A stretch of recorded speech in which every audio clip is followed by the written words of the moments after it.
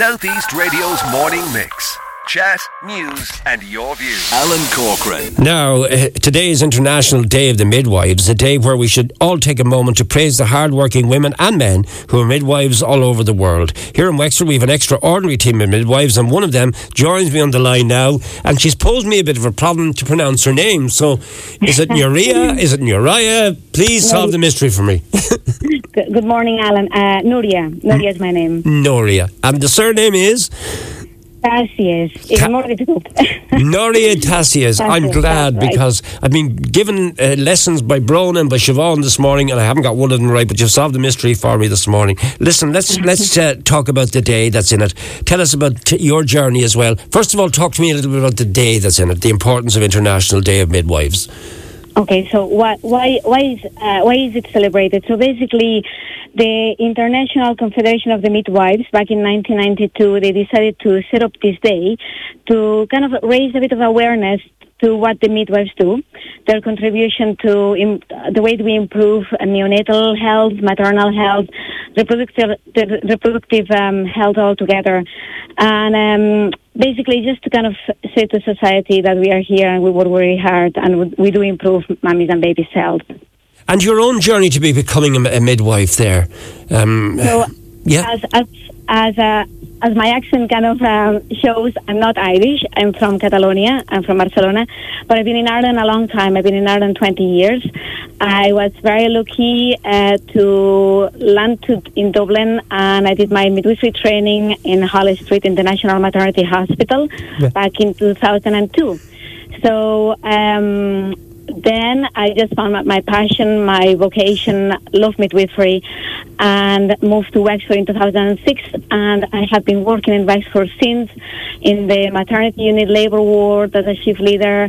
I manage currently the community midwifery team, the Domino, where we do home births and we try to provide the best holistic care that we can to women.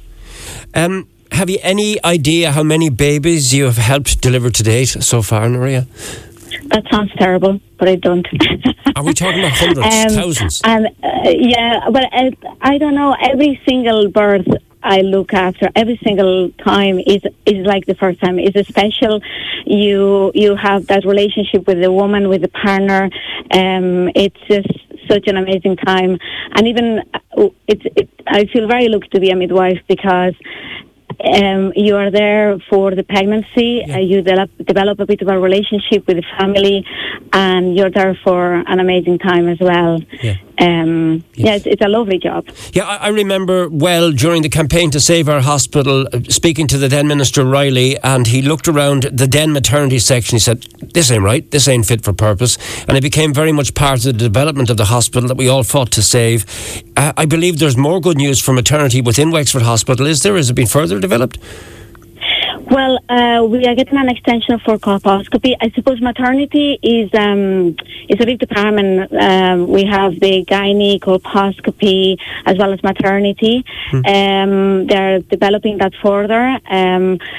I think we got a bit of money to redecorate the maternity unit, so that's always good news. And certainly the maternity strategy has been huge for the development of midwifery and maternity services in Ireland. There is a big investment going on new posts, and that will definitely help midwifery, in the whole. The services that are offered nowadays, can you explain some of those to us, please? So if you're expecting your first baby, the services that are there for you, they have improved, haven't they? They have improved. I suppose what we are trying to offer and what the maternity strategy says is that we need to offer choice to the women. The idea is that there is 3 pathways. When you become pregnant, you contact your GP. Your GP sends a referral. It's all digital nowadays. And then you have to be brought to the right pathway. If you're normal risk, you should see midwife. If you're middle risk, if you have any risk, you should see a combination of midwives and doctors. And if you have a high-risk pregnancy, then you go to the obstetric team. Things are not written on stone. You can go from one pathway to another because at the end of the day, it's all about the multidisciplinary team approach.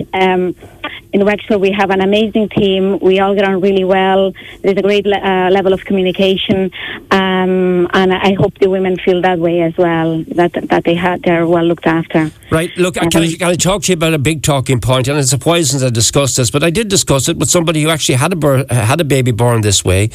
The birthing pool. In Wexford General, there's now a birthing pool. Can you tell us how that can help a woman in labour, and is it proving popular? Yeah, the birthing pool is an amazing asset that we have in the labour ward. We got the funding about a couple of years ago. We have had a good few water births. The water birth is a little bit like the home birth. You know, you have to fit the criteria. You have to be spontaneous labour, normal risk. Everything has to be, as they say in Ireland, conky-dory, and it's very, very good for pain relief and to keep the birth calm, relaxed, no stress.